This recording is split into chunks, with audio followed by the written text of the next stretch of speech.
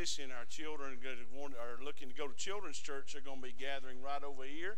So if you are interested that your child would like to go to children's church this morning, please have them over here with this ugly guy, Keith, right here. See him? No, good. No, please do. Psalm 27 is where I'll encourage the rest of you that will be staying with us here in the worship center to turn with me today. Psalm 27, if you would find verse 1. Psalm 27, verse 1. We'll still take a few moments. There's no rush at all. We excited about all that's coming this week. Vacation Bible School is a favorite week of mine, and I know it's a favorite for many of you too.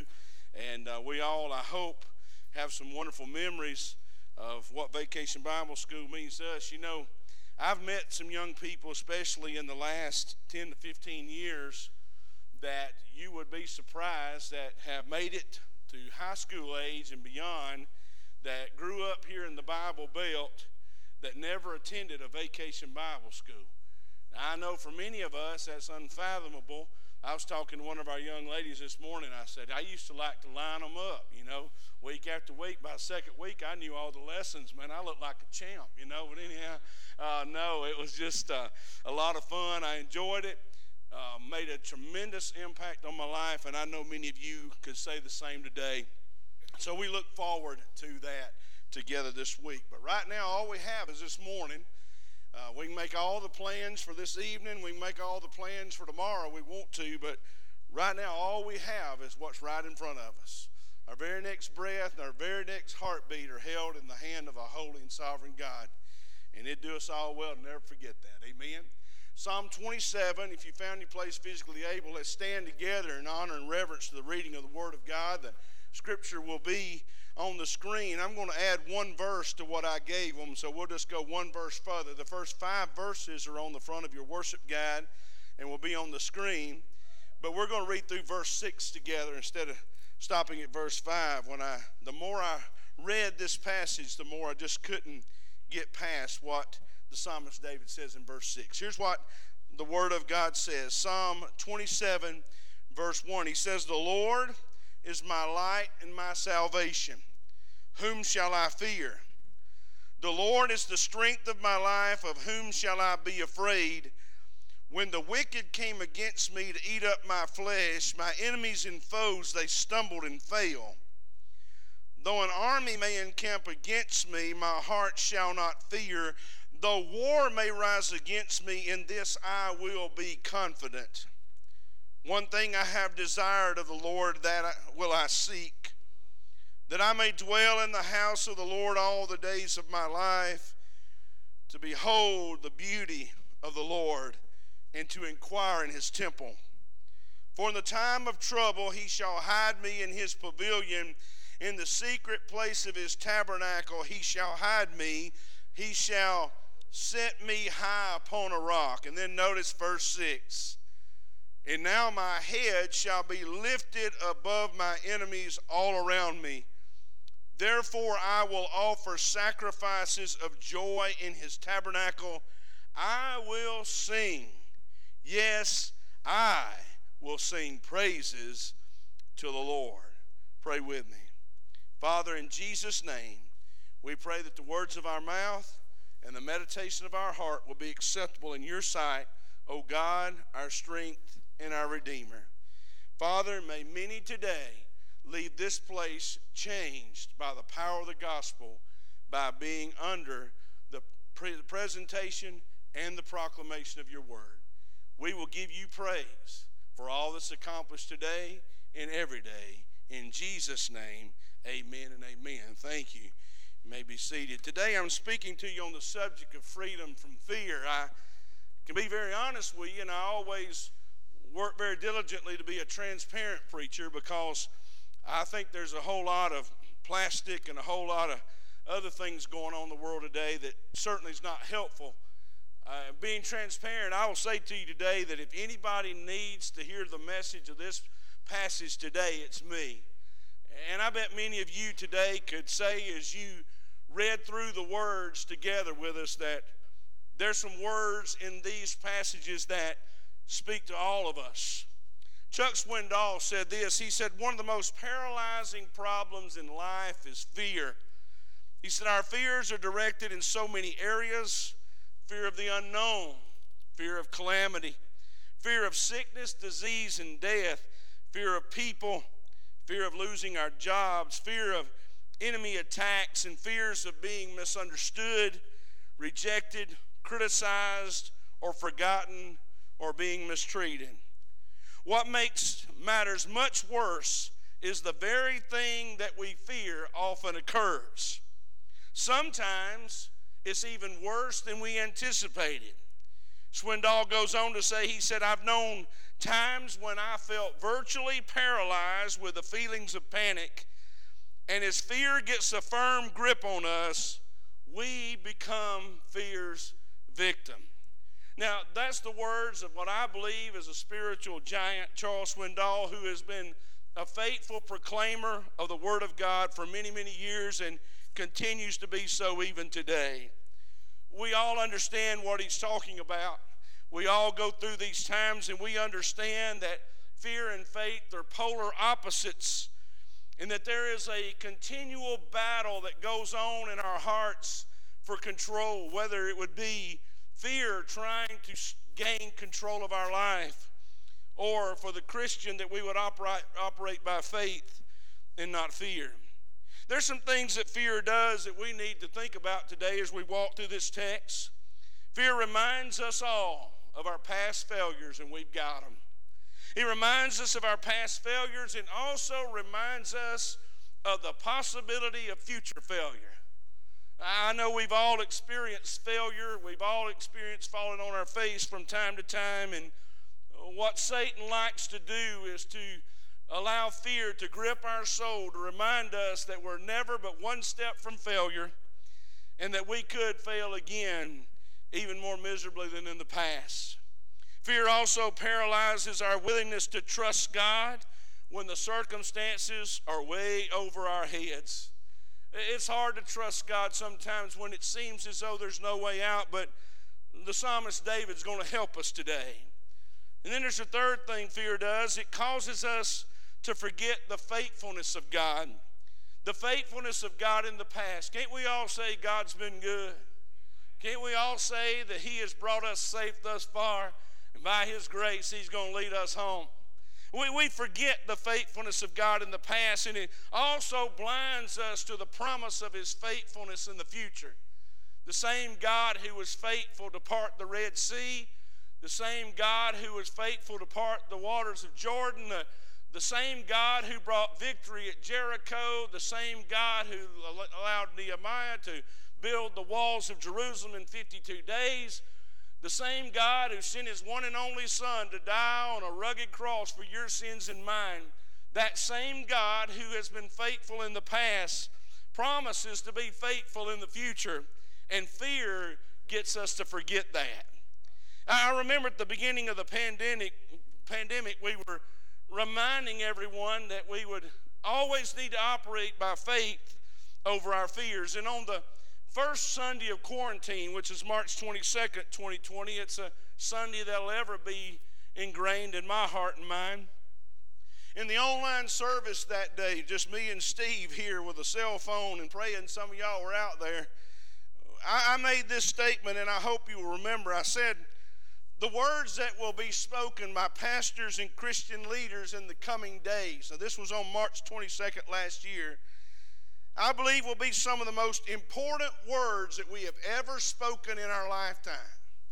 Well, I followed that statement the very next week by saying that the response of the church to the words that will be spoken by pastors and Christian leaders during this most difficult time in our history will be critical to the future of the church, both now and even post-pandemic. So why is our response so critical? It's because we live among people of all walks of life, people who are searching for assurance, people who are looking for security, people are looking for a way to find hope, help, and healing that can only be filled with a relationship with the sovereign God of the universe. I believe with all of my heart today that only God can provide that they need, and our response to the difficulties is so critical because we must be the light. Jesus said, you are the light of the world, a city that is set on a hill that cannot be hid. He said, you must shine the light, be a beacon of hope, and point people to a relationship with the Lord Jesus Christ. So with all of these things in mind, I want to walk through the text just a little bit here today and discover what the psalmist David does, what he says, what he pins down under the inspiration of the Holy Spirit as he also encounters a battle with fear. The first thing I want you to notice in verse 1 is that there's a declaration of faith. A declaration of faith. I'm going to step over here and get this sweat rag because I know I'm going to sweat if it's at 5 degrees. Somebody told me last week, said, it's cold in there. I said, that keeps y'all from going to sleep. But anyhow, I don't know. And if you're cold, I'm sorry, but I would be hot if it was 5 degrees in here because it's always hot up here where I'm at, right? He gives us a declaration of faith in verse 1, and the key to understanding that verse, and it's also the key to understanding the entire chapter. Verse 1 consists of two similar sentences, and they both end with a rhetorical question. Notice with me, first of all, that in his declaration of faith, he acknowledges that God is his navigator. Somebody was going to give him direction. Somebody was going to help him through. He said, the Lord is my light. The Lord is my salvation. Here's what David knew. He knew and experienced the pain of planning his own future. Hadn't we all done that a little bit? Sometimes God's people try to help God out when God doesn't need our help. Amen? Abraham did that. It's been going on a long time. So people do that. Well, David tried to plan his own way. David got a little big for his britches. David got a little prideful, is an understatement. He got a lot prideful, and David thought that he was invincible. The Bible tells us in Proverbs chapter 16, verse 9, that the man plans his way, but the Lord directs his steps. I put this on the front of every time I start a new journal, the new book, I put this verse on the very front of every book. It's also in a lot of things I write because I want to remind myself that even though I may be planning my way, I must submit to the authority and the lordship of Jesus Christ that he would direct my path. See, the way we accept God's directing for our life is affected in how we view him. Some people view God as somebody who only wants to punish and judge them. Some people view God as somebody who only wants to whip them when they do bad. But I want you to know, ladies and gentlemen, the same God who is a God of judgment, who is a God who will pour out his wrath on this world during the days of great tribulation, it's the same God out of love and compassion who sent his son Jesus to die on the cross for you so that you would not experience eternal death but eternal life. It depends on how you view him. Some see him as only a punisher instead of the great provider. He is the navigator of our life. He helps us find our way because he is the light and he shows us the way. But he's not only a navigator, but he's also a motivator. He said, the Lord is the strength of my life. That word strength is also, could be translated defense. He's my defense. He is my strength. He is the one that provides, protects. He's the one who shows me the way, and he's the one who encourages my heart. Now I want you to hear me, church. It's one goal that I have every time I walk to this platform, is that I might in some way be used of a holy God to help encourage you to be more for Jesus today than you were yesterday, that I might encourage you to look above the shadows to see the light of the gospel of Jesus Christ, that I might encourage you to not go around with your head on the mat, but get your head off the mat, get on your feet, and trust God to show you the way. That's very important to me. Why is that important? Because the psalmist repeats over and over these words reminding us of the motivating factor of the presence of God in our life. He said in Psalm 28:7, the Lord is my strength and my shield. My heart trusted in him. Anybody in the house today need to hear that? My heart trusted in him and I am helped. Woo! He said, therefore, my heart greatly rejoices, and with my song I will praise him. You know what the psalmist is saying? I've trusted in him. He's helped me, and I'm not ashamed to let the world know whose side I'm on and who's inside of me. Ladies and gentlemen, that is so important today. See, David, he knew God personally. The Bible said that he was a man after God's own heart, which literally meant that he was a pursuer of the heart of God. Now, I want you to hear me. Many people look at David's life and they see his mistakes, his bad decisions, his faults, and his failures, and yes, there are many to list. But I'll tell you one thing you never need to miss about the heart of this man. Did he mess up? Did he royally mess up over and over? Yes, he did. Did he get too big for his britches? Did he get too prideful? Yes, he did. But in Psalm 51, he says, oh, Lord, you know me. Purge me with a hyssop. Blot out my transgressions. Make me yours. Clean me up. And then when you do, I'm going to go tell people what you did. And I'm going to show them the way of repentance today. God, help us today to remember that. He pursued the heart of God. He knew God as an ever-present friend. He knew God was his helper. God was not some impersonal, abstract being who hid himself in the clouds. David saw the Lord as his father, as well as his faithful companion. Oh, ladies and gentlemen, hear me. Thanks be to God for a father like that walked with him through his difficulties, led him to repentance, and was a motivating factor in everything he did. But notice how David asked two questions in verse 1. Both of the questions that he asked were based on his relationship with God. He said, whom shall I fear? And then he said, of whom shall I be afraid? And that word afraid also translates dread.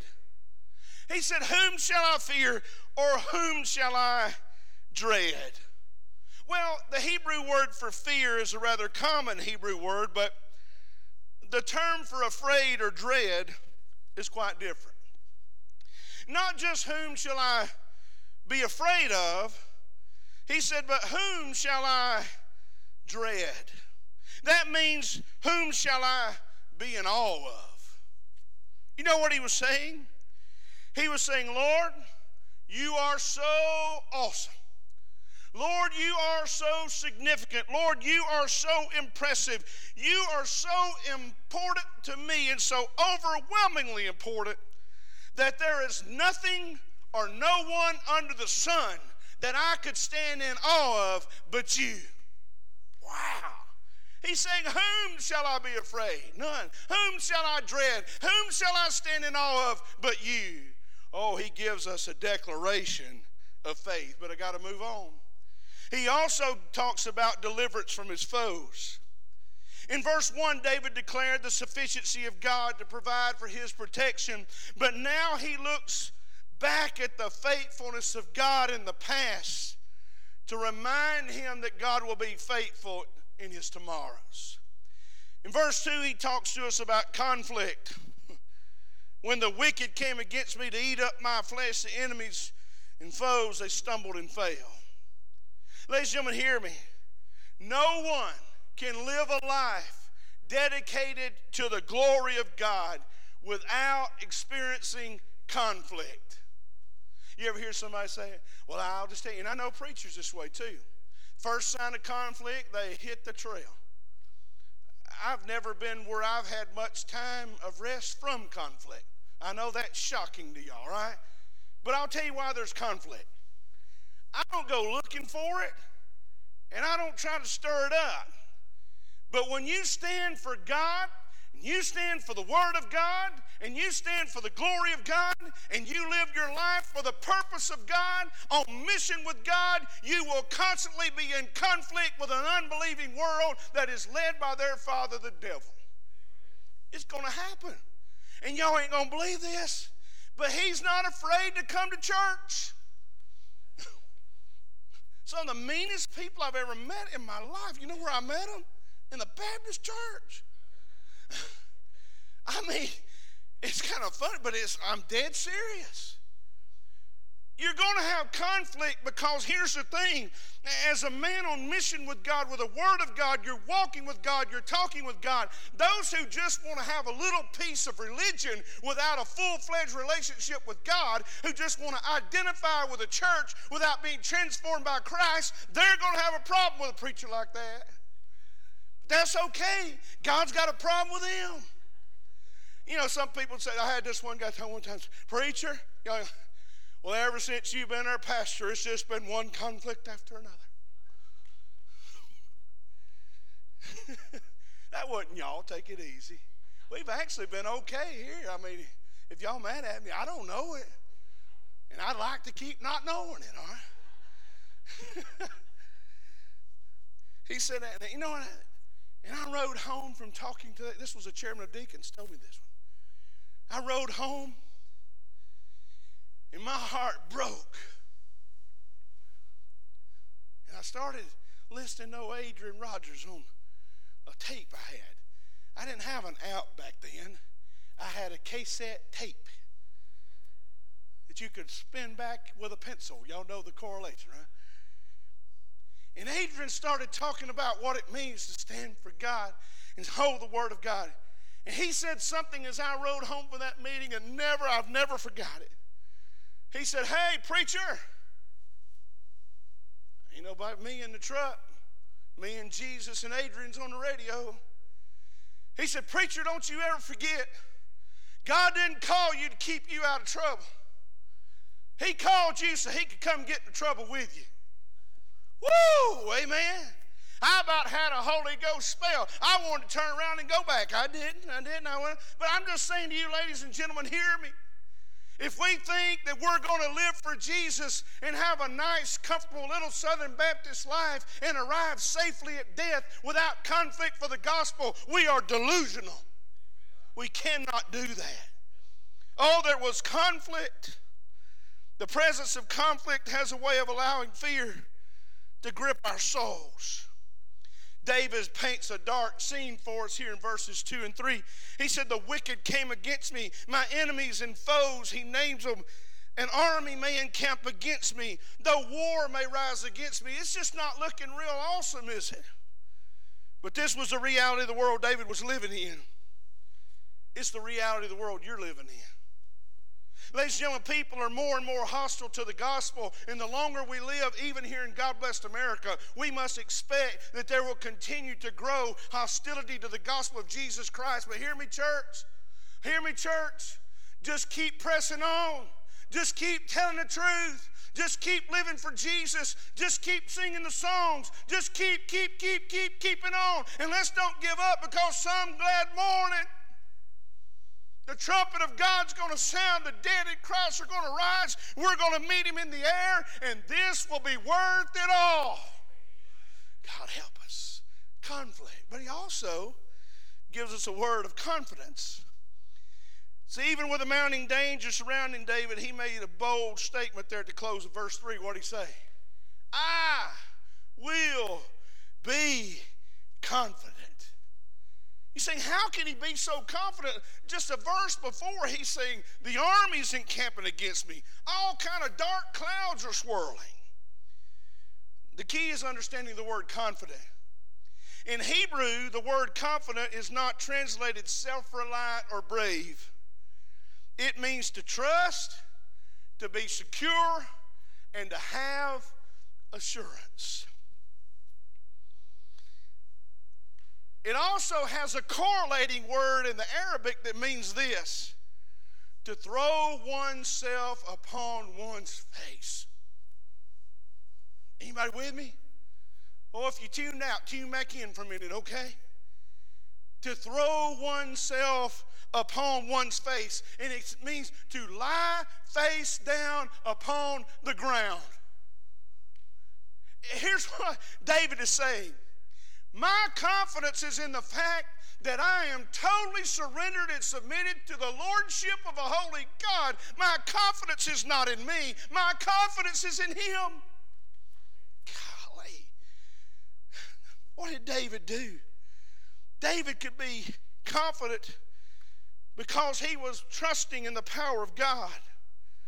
He had gotten down on his face before God, and now he could live with confidence in God's ability to take care of him.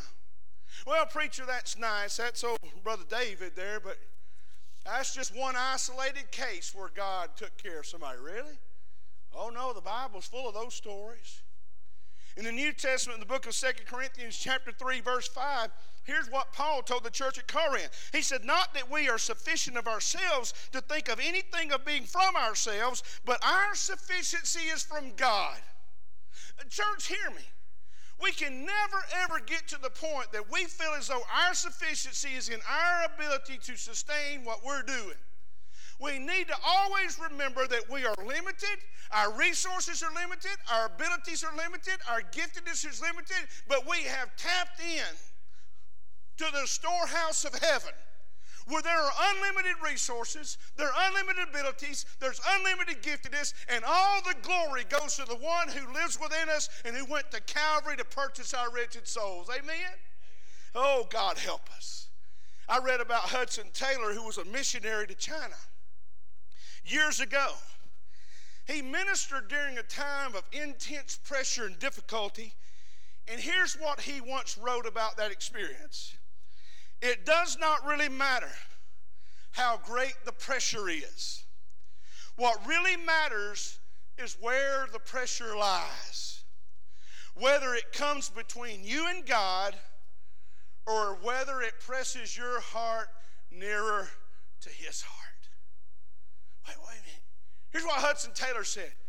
The pressure could divide and pull me away from God, or it could be something used divinely of God to press me toward his heart. I talked to this young man yesterday, a young adult man. I was talking with him briefly.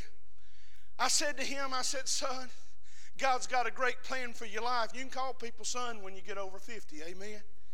I said, son, God's got a great plan for your life. And listen, you need to spend your whole life chasing God's heart. You need to chase his heart with yours. You need to make sure your heart is completely his and that there is no division whatsoever. Hudson Taylor said, listen, let the pressure push you toward his heart, not drive you from his heart. And notice with me in verse 4 and 5 and 6 there. There was a desire for fellowship. I love this. Verse 4, he talks about relationship. Notice what he said. One thing I desired from the Lord, and that will I seek, that I will dwell in the house of the Lord all the days of my life, to behold the beauty of the Lord and to inquire in his temple.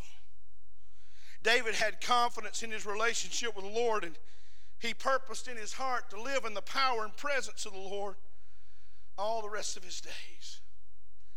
Because just like the psalmist in Psalm 23 said, surely goodness and mercy will follow me all the days of my life, and I will dwell in the house of the Lord forever.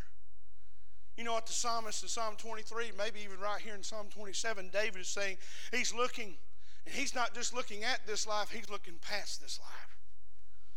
Oh, one day we're going to move on up to the big house, church. Amen. We're going to go up to the big house, and it ain't, you know, the man upstairs or any of these names we come up. I mean, he is not the man upstairs. He's not just the good Lord. He is the great sovereign and holy Lord. He's not the man upstairs. He is a sovereign, holy God, high and lifted up. Heaven is his throne. Earth is his footstool. Someday we're going to his house and we're going to live there forever. About relationship.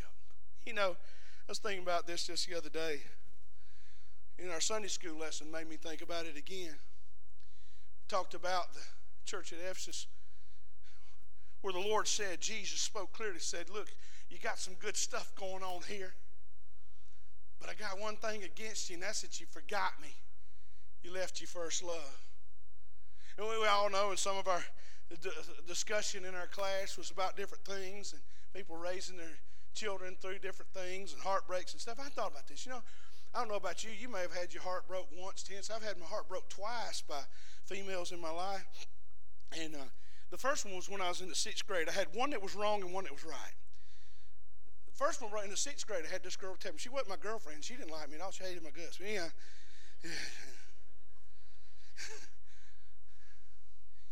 She told me, she said, you know what, because I told y'all I had the blue jeans, and bad enough were kind of chunky boys. They wrote on the tag, Husky. You remember those? Okay. And she said this to me in 6th grade. She said, you're so fat and you're so ugly, nobody will ever love you. I know, 6th grade, man. People say, take it. I'm just saying, that broke my heart. Oh, I remember it. She didn't even like me. I didn't really like her. But I remember her saying that. I remember going home that day, laying in my bed, and I said, nobody will ever love me. That girl just told me that I'm fat. I got husky jeans. Nobody's ever going to like. Well, she was wrong, because somebody does love me. Been with me over 30 years. I'm wrong. Hey, man. All right, wait. Yeah, my heart broke really. When I was 15 years old, boy, I got my heart broke really bad. And this girl was breaking my heart, and she was going to go marry some other old boy. And she said to me, you're a really great guy, and you're going to meet somebody really good, and you're going to meet somebody really special, and you're going to be really happy, and all these different things. And you know what? The first girl broke my heart was wrong, but this girl was right. I did. Amen. She broke my heart, but you know what I did? I met this special little lady from Texas that just turned my world upside down. And guys, listen to me. Y'all all young and stuff, but hear me. Well, you're going to meet this girl one day, not that you can live with, but you can't live without. Huh? I mean, man, she's going, you know, in the words of that great hymn, that's how you know when he grabs a hold of you, he won't let go. Y'all know that? Amen? And when an old love feels new, right? No, she's been my love for a long time, but, man, I tell you right now, I'm grateful to God. You're going to have some heartbreaks in this life, but it's worth it, son. I'm telling you, God's got something better for you. Don't you give up. Amen? It's about relationships. I had a friend of mine. He's my good buddy Keith Kelly out in Longview, Texas. And Keith's been a friend of mine since 2007, I guess. When I first met him, he and I both were pastoring in Rome, Georgia. He was in New Ormurchie, and I was at Spring Creek, and he became my friend. He was from Fort Worth, and he didn't know anybody there. I didn't know anybody there, so him and his wife had a little boy who's now about 15 years old, I guess, and his name's Caleb. And Caleb had some complications when he was first born. And so he and I connected through that, and boy, we've just been friends ever since. The Lord's moved him out to Texas, and we've remained friends and stay in touch the best we can. And he said to me one time, he said, Brent, he said, you know I love you. You know when you got a friend that tells you that means they fix and drop a bomb on you. Amen. Like my grandmother used to say, I love you, but I listen to you preach on the radio, and you just being a little too hard on them people, you know. I thought, grandmother, anyhow, but Keith said, I love you, Brent. He said, we all, you know, and I believe iron sharpens iron, don't you? And he said to me, he said, Brent, he said, man, he said, God has put his power of his word within you, his hands upon you.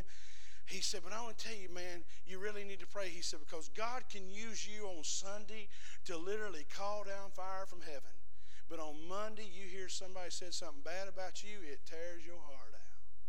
He said, you're like Elijah, you out there under the juniper tree. You know what I had to say, Marty? Where you at? Hide behind the moose? Okay, look here. Okay, y'all, you know what I had to say, Marty? You ever had a friend tell you something that was absolutely right and it hurt your feelings, but you knew they were right and you knew the reason they told you is because they loved you and they cared about you and they really wanted to see God do something great with your life? You know what I had to say, Marty? Keith, you sure are right. Then I started thinking, boy, I got to find something wrong with him real fast here, man. I didn't do that. But the Bible says that the wounds of a friend are better than the kisses of an enemy. Amen? And I'll never forget that. And I shared that with Angie the other day because, you know, man, it's been a kind of a difficult time. Fear's crept into my life. Fear's crept in real hard. That's why the Lord's really dealt with me on this, because I believe if he's coming after me, I know he's coming after you, and he's coming after whoever he can. And I told Angie, I said, you know, Keith told me this. And you know what Angie said? She amen Keith's sermon. I don't know. But anyhow, but I needed that. It's about relationship. Well, let's don't stop just for a minute, okay? We got a minute or two. He also talks about refuge in verse 5 real quickly. He talks about how the Lord would be his protection. Oh, man. He said, in a time of trouble? Anybody been through a time of trouble? Yeah, you needed the Lord. He said, he will hide me in his pavilion, in the secret place of his tabernacle. He'll hide me. He's going to set me on a rock. Two things, protection and preservation. He's going to hide me, but he's also going to put a foundation under me that when the storm comes again, I'm going to be able to stand. Excuse me. Job said that. When Job said, I know my Redeemer lives. I don't know about you, but in the words of Nicole C. Mullen, my favorite part, you know that song, I Know My Redeemer Lives, Nicole C. Mullen sings? My favorite part is when she gets right to the end, and she says, I spoke with him this morning.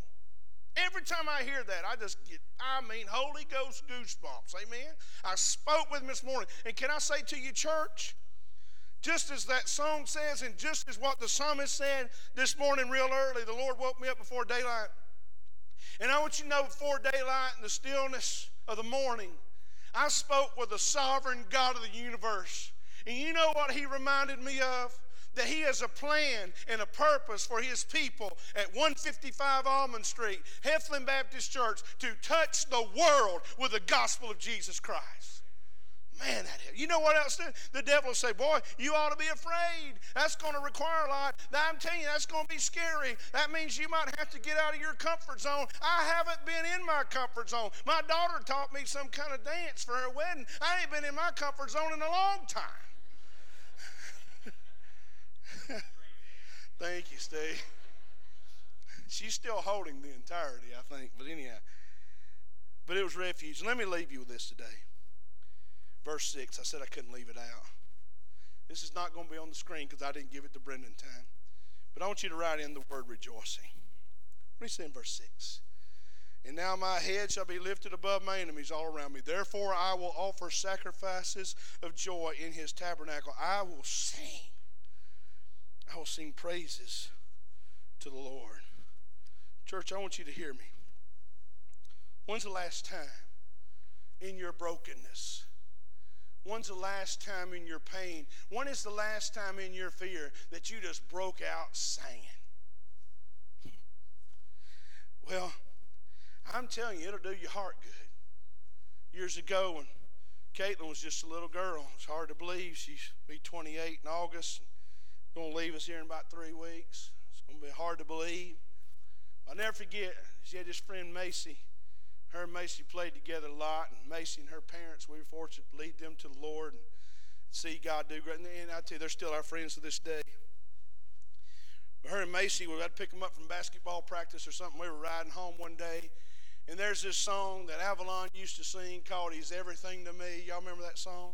More than just a story, more than words on the page of history. And I was listening to Joy 93.3, and I was riding down from Bremen, Georgia, back to our little home there in Waco, and I was just having a little worship time by myself, and I noticed Macy was over against the door, and she began to look at me a little sideways. And finally, Caitlin noticed she kept looking, and she kept leaning, and she kept looking, and I'll never forget Caitlin. She said, oh, it's just my dad. He does this stuff all the time.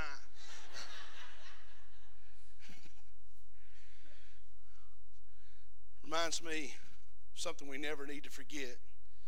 The words of the songwriter Zach Williams says, when you've been told you're not good enough,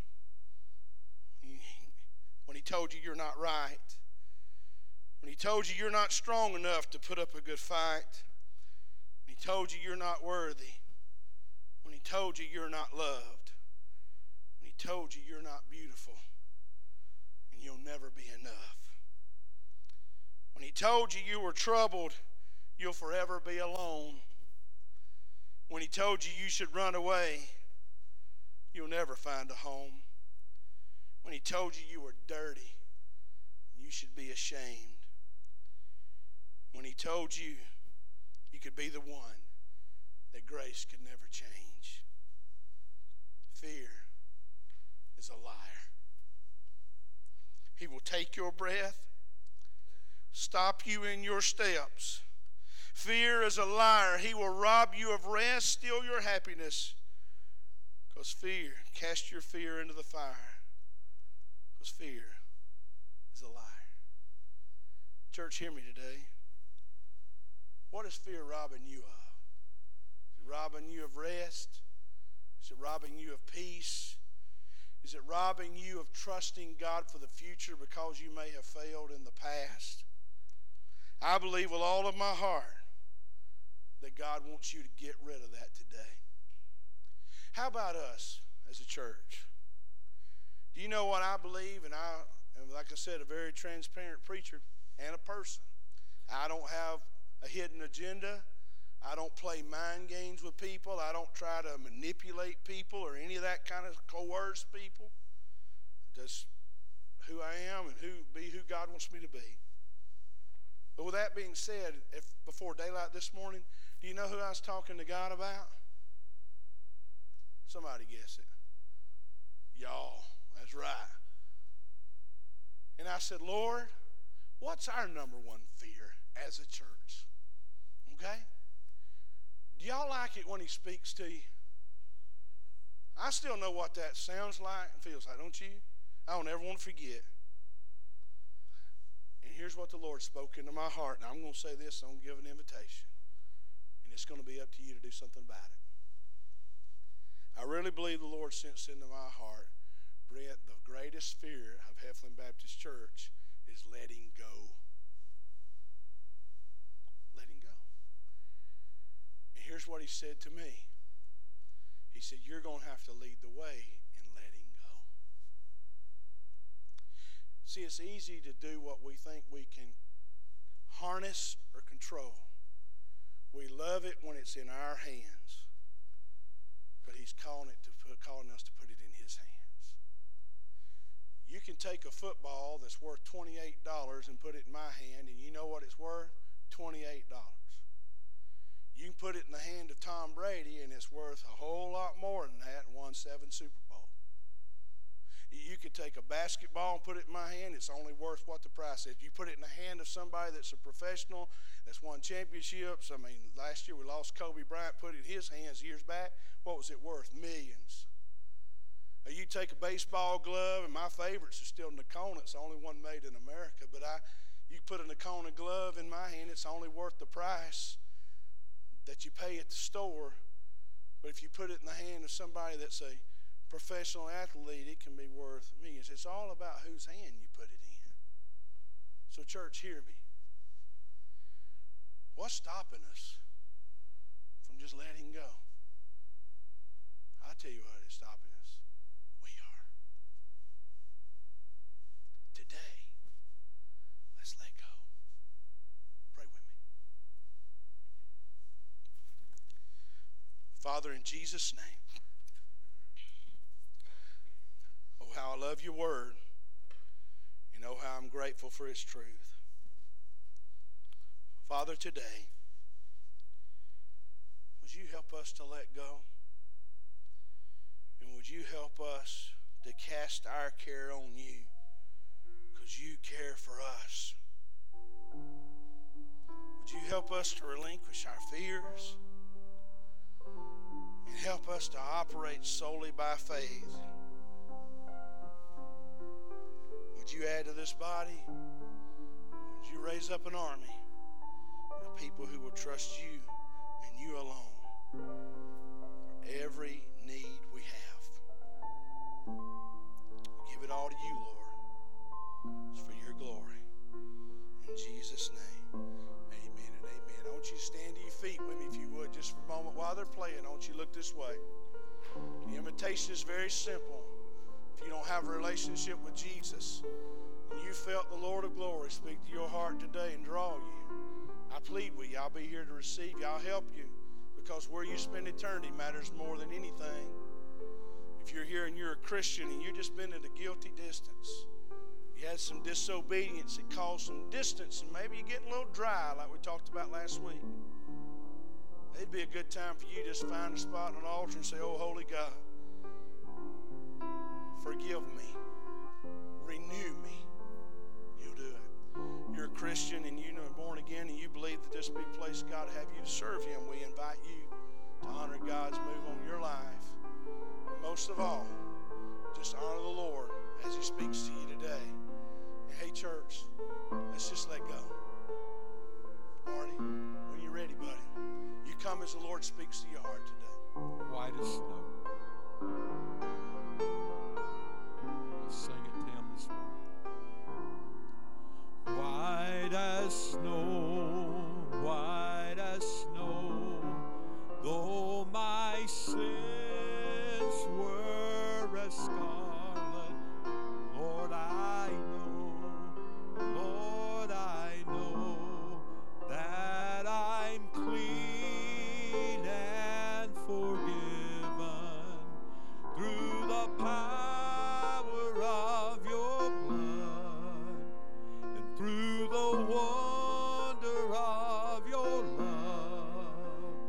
Through faith in you, I know that I can be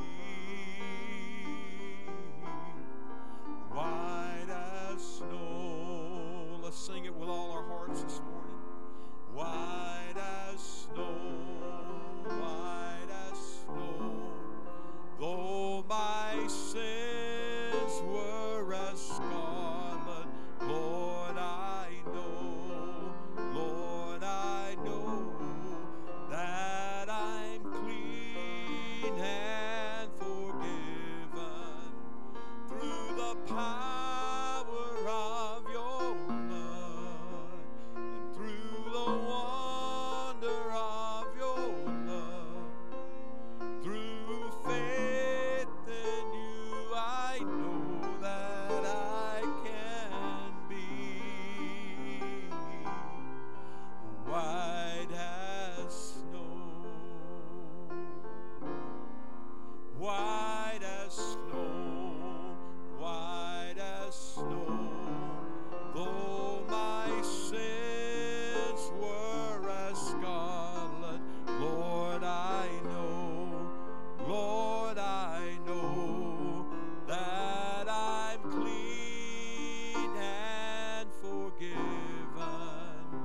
through the power of your blood, through the wonder of your love. Through faith in you, I know that I can be white as snow. You just keep playing if you would. Let's bow our heads just for a moment. I know sometimes we get in a big hurry because we live on this time-conscious world we're in, but I'm reminded that sometimes we just have to remember that God's timing is far more important than our time. If He's chosen to speak to your heart today, well, that's a special, special voice. It's a special time for you. It's a time not to resist Him any longer. He loves you so much. I'm going to get Marty to sing this chorus again in just a moment. And I want you to know, friend, years ago I had a dear friend who went to be with the Lord. It was my first church, one of the older deacons. And he said to me, he said, Brother Brent, if there hadn't been one more verse, I'd be lost today. And I never forgot him. And I've often thought about him. And maybe today this next chorus is just for you. Because friend, He loves you too much to leave you where you're at. I pray you come to Jesus today. Father, I pray on this verse, on this chorus, sons and daughters be one to the family of God. And I pray, God, you use them for your glory and use this moment to encourage others. In Jesus' name, amen and amen. Marty, sing us that chorus one more time. You come as God speaks to you, friend. Don't turn Him away. White as snow, though my sins were as scarlet, Lord, I know that I'm clean and forgiven through the power of your blood and wonder of your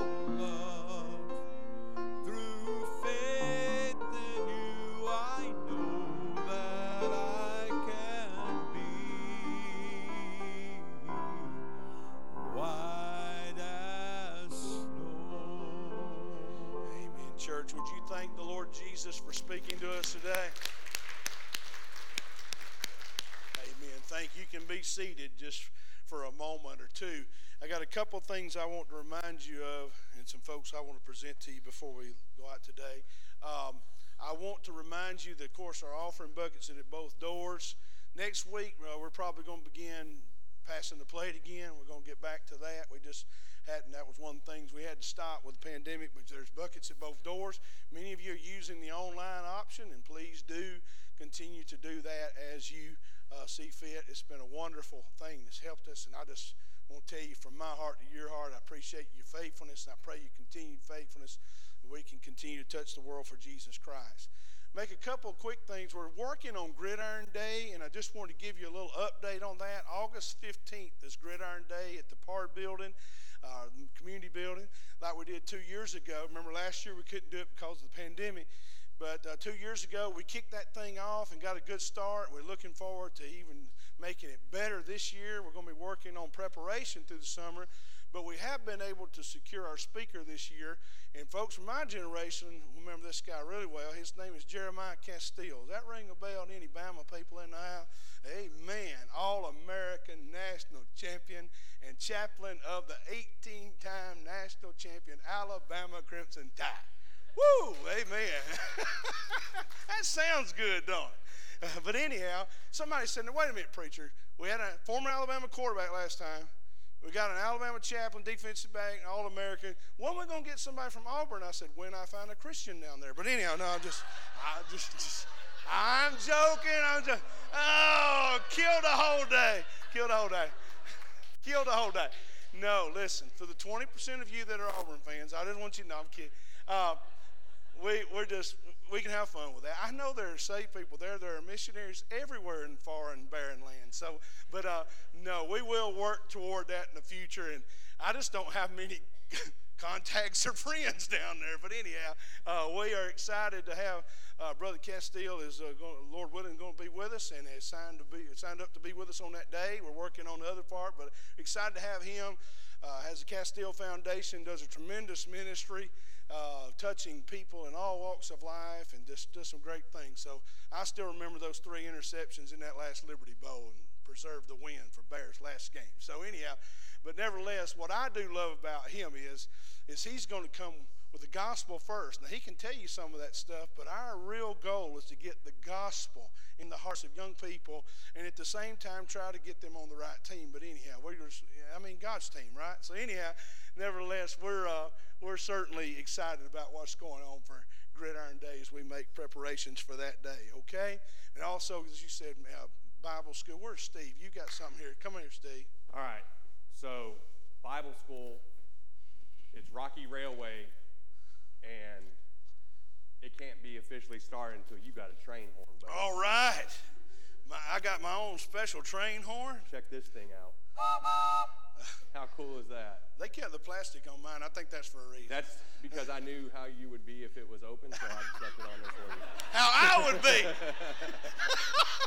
That's good. That's a good one. How I would be. Y'all write that down.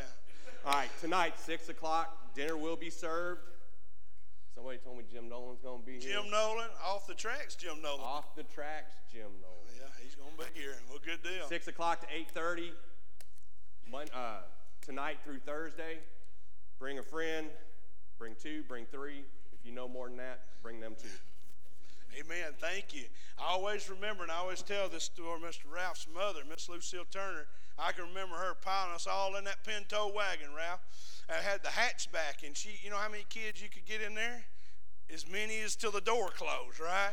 I think we came up sometimes the back door was open, but the police weren't going to say nothing to Miss Lucille. She'd tell them a thing or two. But anyhow, nevertheless, I remember her very well. Her and Miss Linda Bragg, Jimmy, kindergarten. I come to Vacation Bible School right here, and Miss Lucille and Miss Linda Bragg were my teachers. Look what a wonderful job they did. That was kind of low, Ken. No, they tried. It was that Mama tried. But anyhow, they tried. But nevertheless, we're just looking forward to a great time, okay? I got a couple of folks I want to present to you. Where's Jackson? Come here, Jackson. Come here, Kay. Come right here, sweetheart. Miss Kay Allen. I've known Kay since about 9 months before I was born, I think. Her mom and daddy were very special to me. And Kay has come today. He grew up here and has wanting to come home and is wanting to unite with the Heflin Baptist Church. Would you let Kay know you're excited to have her part of our church? Yes. Amen. Come around over here, Jackson. Come on this other side, man. This is my buddy Jackson. Check him out, boy, rocking that 80s mullet. Hey, Robbie, you used to have one of these. Yeah, I was just jealous. I couldn't grow that much hair anyhow. But no, Jackson is my bud too. Let me tell you about Jackson. A few weeks ago on a Sunday evening, my phone rang. It's his mom. And she said, do you have time to talk to Jackson? And I'll tell you something. I want you to remember this. Your young people I've always got time to talk to your young people. Anybody about salvation. It's all this other stuff that you can get bogged down with sometimes. But when it's about somebody's salvation, we stop in the train, Jim Nolan. All right. So nevertheless, he began to share with me that as a youngster, he felt like but he said, I just don't believe that I really made for certain. I don't believe I was saved. I need to get saved. And so right on my phone, we just talked on the phone. Hey, you can do phonegelism, right? You share the gospel, and we walked through the gospel, and Jackson prayed, and he asked the Lord to save him and make him his child. So would you rejoice with Jackson Miller? Amen. Amen. Amen. Amen. And I told him this, and I mean this with all of my heart.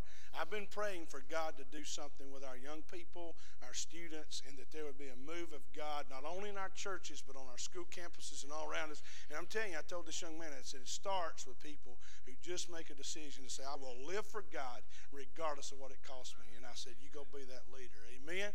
So let's remember that, all right? So on your way out today, if you can, I want you to come by and let Jackson and Kay know how happy you are of the decisions they've made today. And listen to me.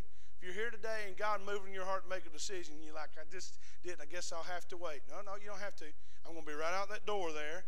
And there's some other good, godly men right here that'll be more than willing to stop and pray with you and help you with any decisions you need to make, okay? All right then, all right? Keith, would you come up here and stand with Jackson and Kay while I go to the back? You do that. Marty's going to sing us out. And look here, I look forward to seeing you Vacation Bible School.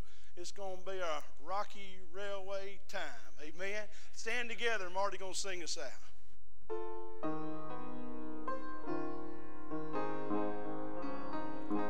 He lives. Praise Jesus today. He walks with me and talks with me along life's narrow way.